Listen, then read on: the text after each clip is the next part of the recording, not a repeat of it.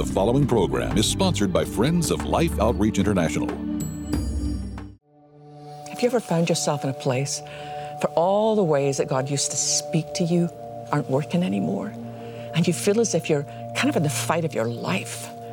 Sometimes when God is doing something new in us, it doesn't feel good at all. But I know in my own life, it changes who we are. Spend Wednesdays in the Word with Sheila Walsh as she explores those challenging times when we wrestle with God. Next on Life Today.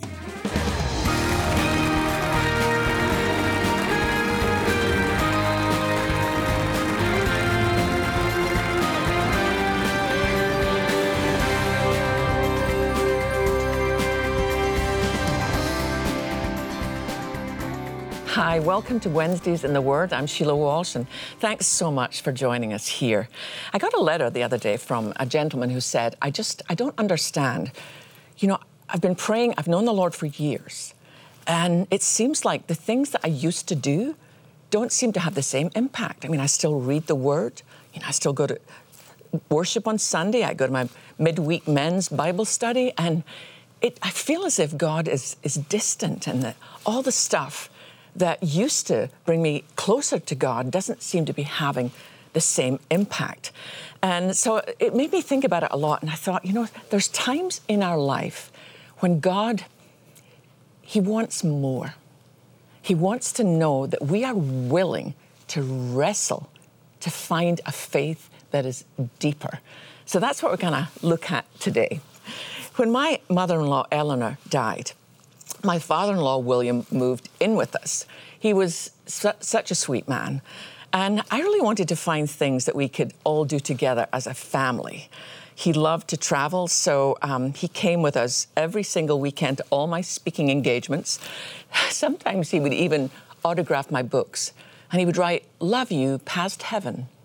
I would say to him, "Exactly where is that?" But he never had quite a convincing answer.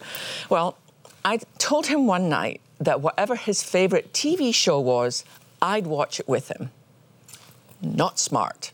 I should have been more particular, because apparently it's wrestling.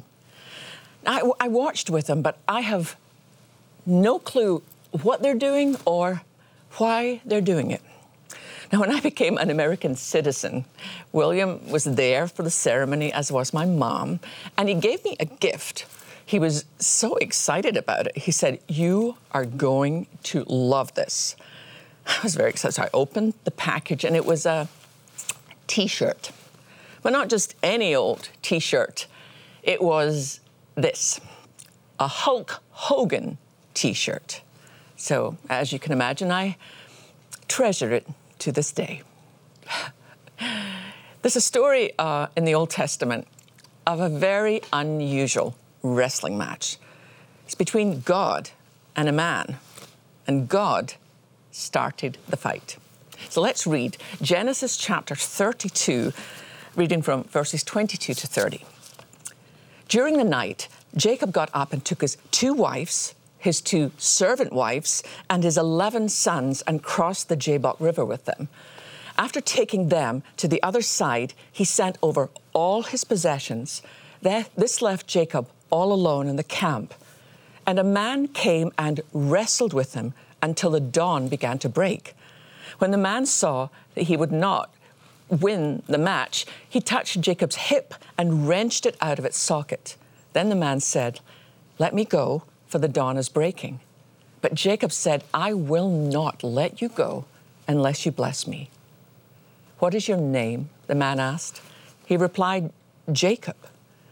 "Your name will no longer be Jacob," the man told him. "From now on, you will be called Israel, because you have fought with God and with men and have won." "Please tell me your name," Jacob said. "Why do you want to know my name?" the man replied. Then he blessed Jacob there. Jacob named the place Peniel, which means face of God. For he said, "I have seen God face to face, yet my life has been spared." It's a fascinating passage, and we need a little background to fully appreciate the significance of what happened that night. Jacob, you probably remember, is Isaac's son. Abram's grandson. Now, Isaac married Rebekah when he was 40 years old. And for 20 years, she tried to get pregnant, but she couldn't. In those days, that was seen as a curse from God if a woman couldn't conceive. So after watching her distress for so many years, Isaac pleaded with God for his wife, and she became pregnant with twins. And she had a very hard time with the pregnancy. Scripture tells us that the boys wrestled with each other in the womb. My very last concert was just a few days before my son Christian was born. Talk about a show and tell. All I needed was a donkey. Well, when Rebekah gave birth, the first boy came out and his name was Esau.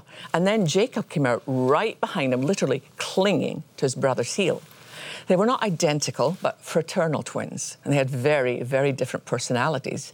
Esau was more of a man's man. He was a hunter.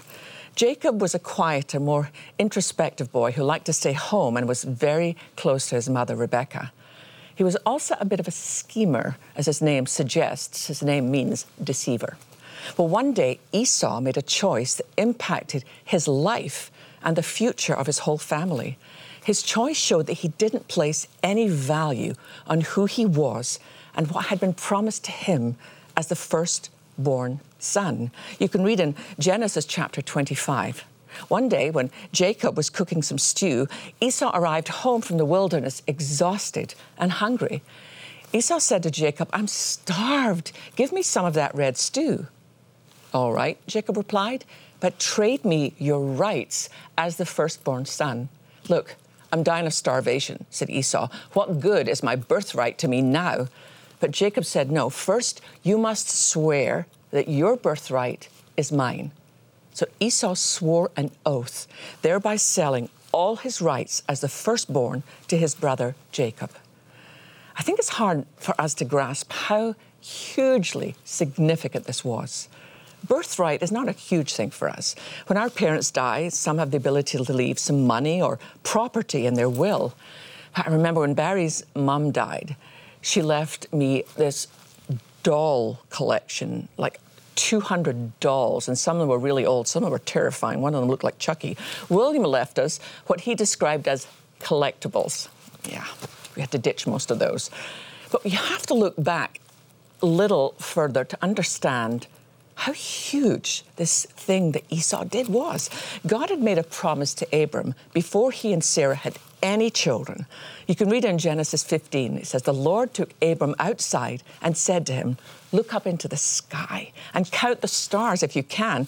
That's how many descendants you will have.' And Abram believed the Lord, and the Lord counted him as righteous because of his faith." You may remember that Sarah got tired of waiting to have a son, so she told Abram to sleep with her maid Hagar, who gave birth to a boy, and they named him Ishmael. So now there's one son. Well, let's fast forward a few years. Ishmael is now a teenager, and Abram was now 100 years old when God told him that his wife Sarah would become pregnant. We read this.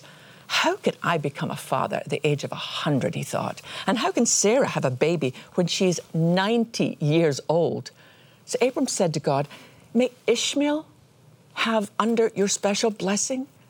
But God replied, "No, Sarah, your wife, will give birth to a son for you. You will name him Isaac, and I will confirm my covenant with him and his descendants as an everlasting covenant." So this wasn't being left like the house and the car. This was God's eternal covenant to Isaac and to his firstborn son, and on through the generations. So why would Esau sell that for a bowl of food? I mean, why would he be so careless? He gave up what was eternal for what he wanted now. He gave up what he'd been promised for what he was hungry for in a moment. Don't you think that's kind of a common temptation? Perhaps God promised you a godly husband or wife, and after years you just got tired of waiting.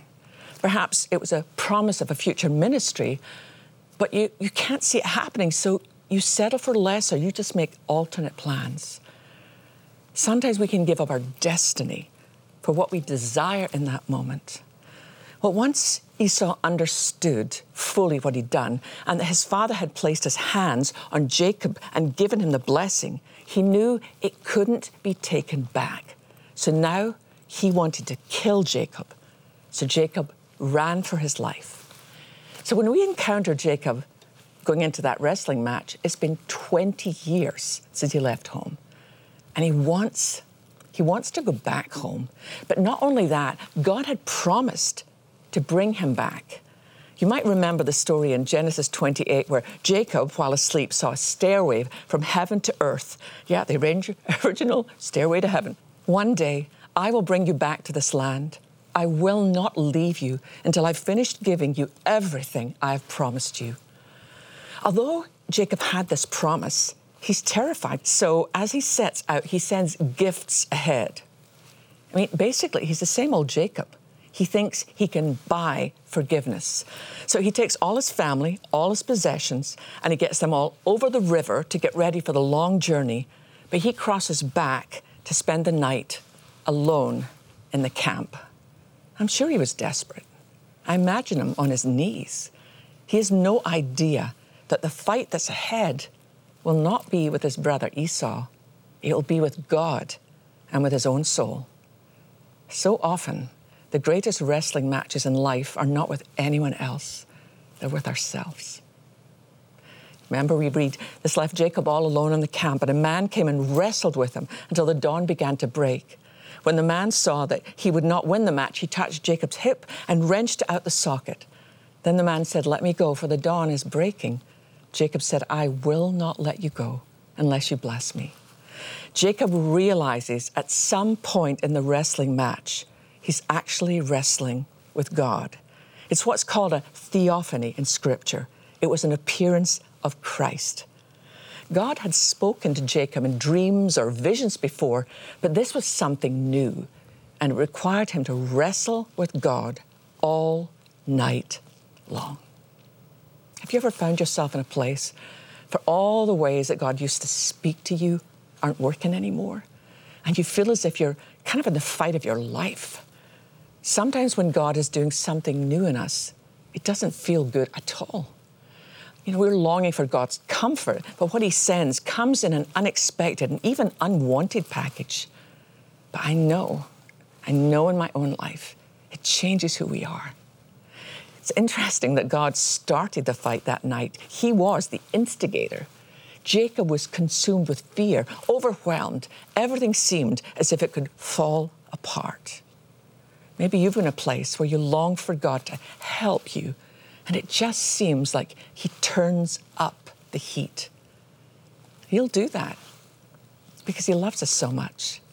As dawn was about to break, Christ asked to be released. They'd been fighting in the dark. Most likely, he didn't want Esau to see his face.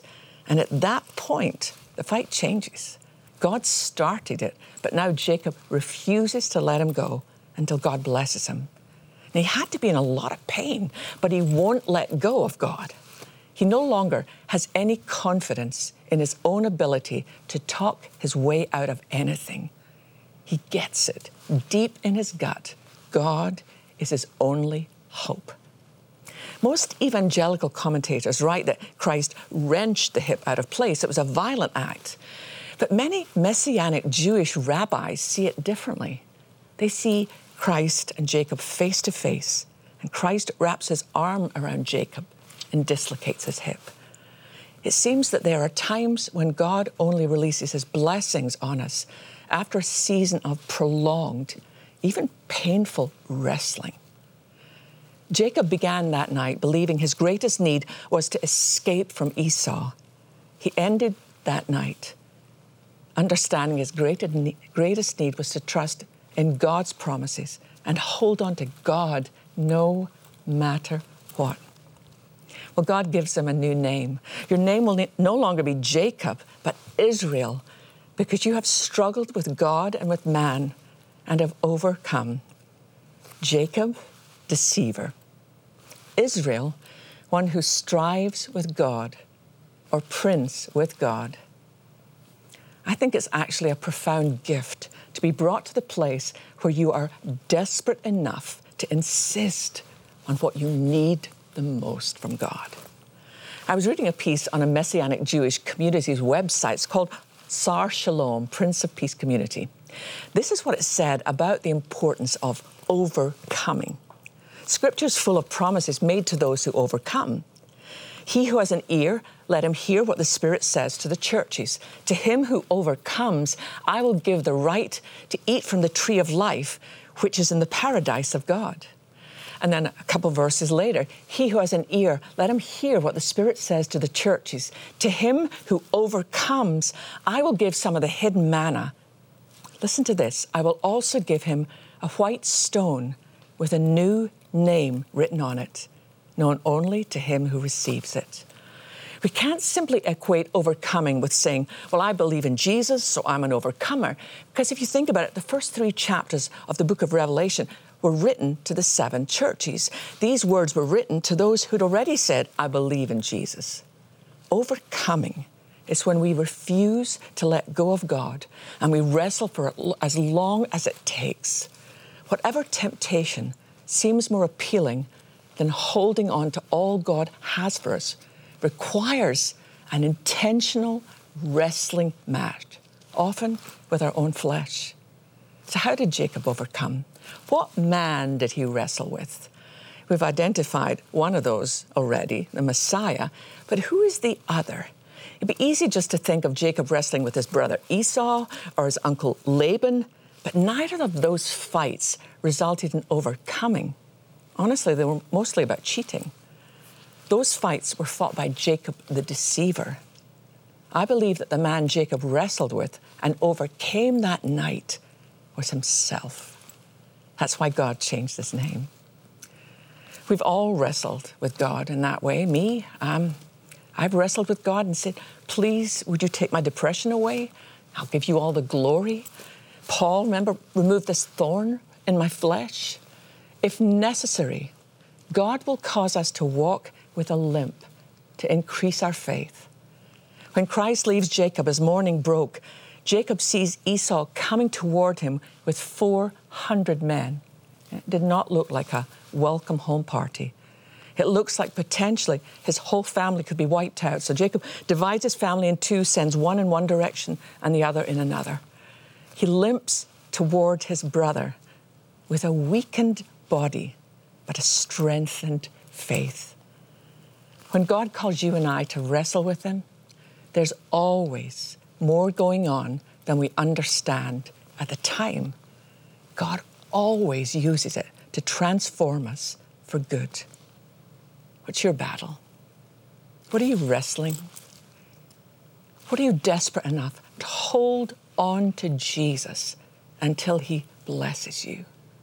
I honestly think we're in a season where God is saying, come on, if you're my son, if you're my daughter, will you fight for your faith? And even though it might leave you, the fight might leave you feeling as if humanly you have less strength, remember that God delights to use us when we feel weakened so that his grace is sufficient and it's clear to everybody around, wow, this is the Lord. I know in my own life that every time that God does a deeper work in me, I have a fresh understanding of why we're on this earth. We're on this earth to make a difference, not just in our families, but for people all around the world. And there's some very special people, special to us here at Life. And I'll tell you about a little bit more later, but I want you, please, would you watch this with me? There is a poem written about a home where children died. One of the lines says, "It must be hard to live that way." That statement sums up the feelings of mothers in these villages who no longer hear the voice or see the smile of a child who died simply because there was not enough food. Once a child shows signs of malnutrition, mothers will try and make their way to a rural clinic in a desperate attempt to save their life. But today is particularly heartbreaking for me because this clinic is overfull.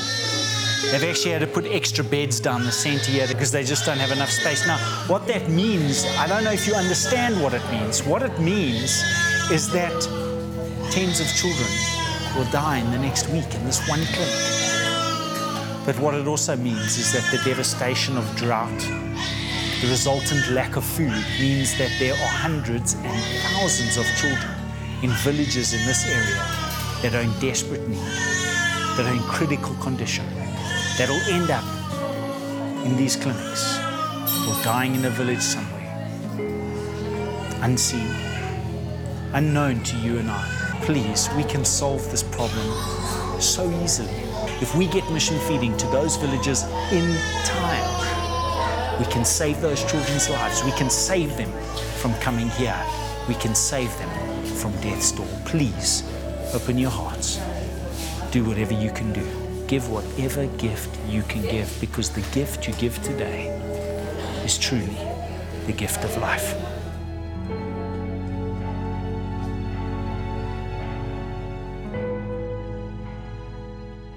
I've been in that very same malnutrition clinic, and nothing prepares you for the sights and the sounds. And sitting beside several of the mothers, I mean, it could be me, it could be you. These are just moms who care for their children. And someone asked me recently, well, why don't they just get their children to the clinic earlier? It's hard to describe what it's like there. So many of these moms have walked for mile after mile after mile. They don't have transport, they don't have a car, they're in remote villages. So often when they started out toward the clinic, that little one was doing better. But by the time they've made their way all the way there, sometimes that little one has little more than hours to live. And the look and the faces of these moms is absolutely heartbreaking. These are not moms who don't care. These are moms I have watched literally scrape the ground looking for something that they could give to their children to eat. It's inconceivable to me what it must be like as a mom to watch your children lay down at night and cry simply because they are hungry. But I went from the malnutrition clinic to villages where we have set up mission feeding. And I had the joy of sitting there and handing out bowl after bowl of food. And it's the most amazing. It looks a little like oatmeal, but it's a special food made for children in that area, full of vitamins and minerals and protein. And it's as if from that first bowl of food, they go from death to life. It's like the corner is turned and suddenly the dawn is breaking. So I want us to do that. I want us to feed 400,000 children this year. We can do it. It's not hard. Do you know that for just $30, you can feed 3 children for 3 whole months? $50 will feed 5 children for 3 months, and $100 will feed 10 children for 3 months. Some of you are able to give a bigger gift, and if you can, please do. $1,000 will feed 100 children. Maybe look around your Sunday school class and think, I could feed this amount of children with this money, and I honestly wouldn't miss it. But maybe you're on a more fixed budget, but you think, I could do 30, or maybe my sister and I could go in together, or maybe you're a teenager and you think, me and my buddies could do it. Whatever it is, let's all do something, and we can change this. Please go to your phone. Would you make the very best gift possible? You can give online. If you dial in at first and the line's busy, and I hope it is, write it down, call back, be determined in Jesus' name that we're not going to say no to these moms. I've walked beside those graves as they're digging fresh graves. And on one of our trips, we had to respectfully step back because the family had just arrived with another baby. Let's determine not on our watch. Thank you. In impoverished and drought-stricken areas of Africa, children are suffering. The need is great, and without food, they face severe malnutrition, even death. With your support, Life's Mission Feeding Outreach can save lives by feeding and caring for children in the hardest-hit areas of Angola, Mozambique, and South Sudan. With previous reserves gone and mission feeding helping in areas with severe crop failure, we urgently need to replenish our food supplies to reach 400,000 children who are counting on us. Your life-saving gift of $30, $50, or $100 will help feed and care for 3, 5, or 10 children for 3 full months. And with your gift of any amount, we'll send you Proverbs Power, Successful Communication. This powerful CD series, along with study guide featuring Stephen K. Scott, unveils the secrets to incredible wisdom found only in the book of Proverbs. This series will give you the tools to transform your relationships in life. With your gift of $100 or more, request the complete Proverbs Power Library, featuring 5 power-packed sessions that include the power of vision, breaking through mediocrity, and much more. Finally, with your gift of $1,000 or more to help feed and care for 100 children, be sure to request the Bridge of Faith framed canvas print by Thomas Kincaid. Please call, write, or make your secure gift online today.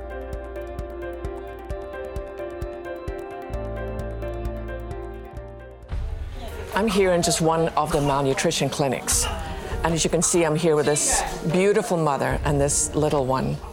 You know, it's Africa, it's warm here, but look at her legs. She's completely wrapped up, and her little hands. The need is so urgent. I mean, I've heard about it. I've seen the things that James and Betty have done for years. But to actually come here myself and see with my own eyes how urgent the need is, I'm asking you, in Jesus' name, would you go to the phones right now, or would you go on livetoday.org and make the best gift possible? We can all do something. I mean, it doesn't matter if you're a 14-year-old kid watching this, or if you're 84 years old and you're living on a limited income. We can all do something. No mother should have to travel 25 kilometers to bring her very sick child to a clinic because she's so malnourished. Would you give your best gift now? Please go to your phone right now. Go online right now and give the best you can. If we all do it, we can change the world for these moms and for these children. Thank you so much. And for responding and reaching out in love, we want to send you some gifts. For any gift at all, we're going to send you this. It's called Proverbs Power. And for larger gifts, we're going to send you all. Now, these are teachings by, I don't know if you know Steve Scott. He is amazing. Every time I'm with him, I learn so much. His love for Christ is powerful. And I know you don't give for the gifts, but we want to bless you as you bless others. I just want to know that the next time that we go back to Africa, which won't be very long now, that we can see so many villages where the mothers used to be in desperation, but now we can say no, because of Jesus, your children are going to live. Thank you so much for being with me. See you next time on Wednesdays in the Word.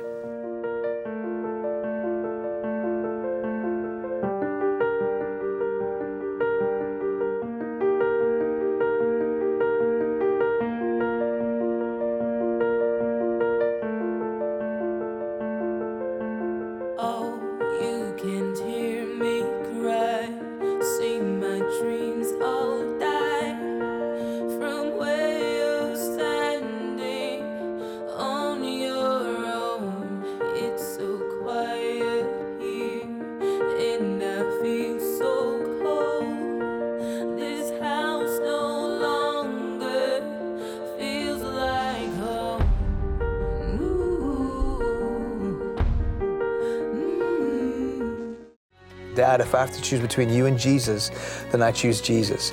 A powerful story of a sacrificial faith journey. Tomorrow.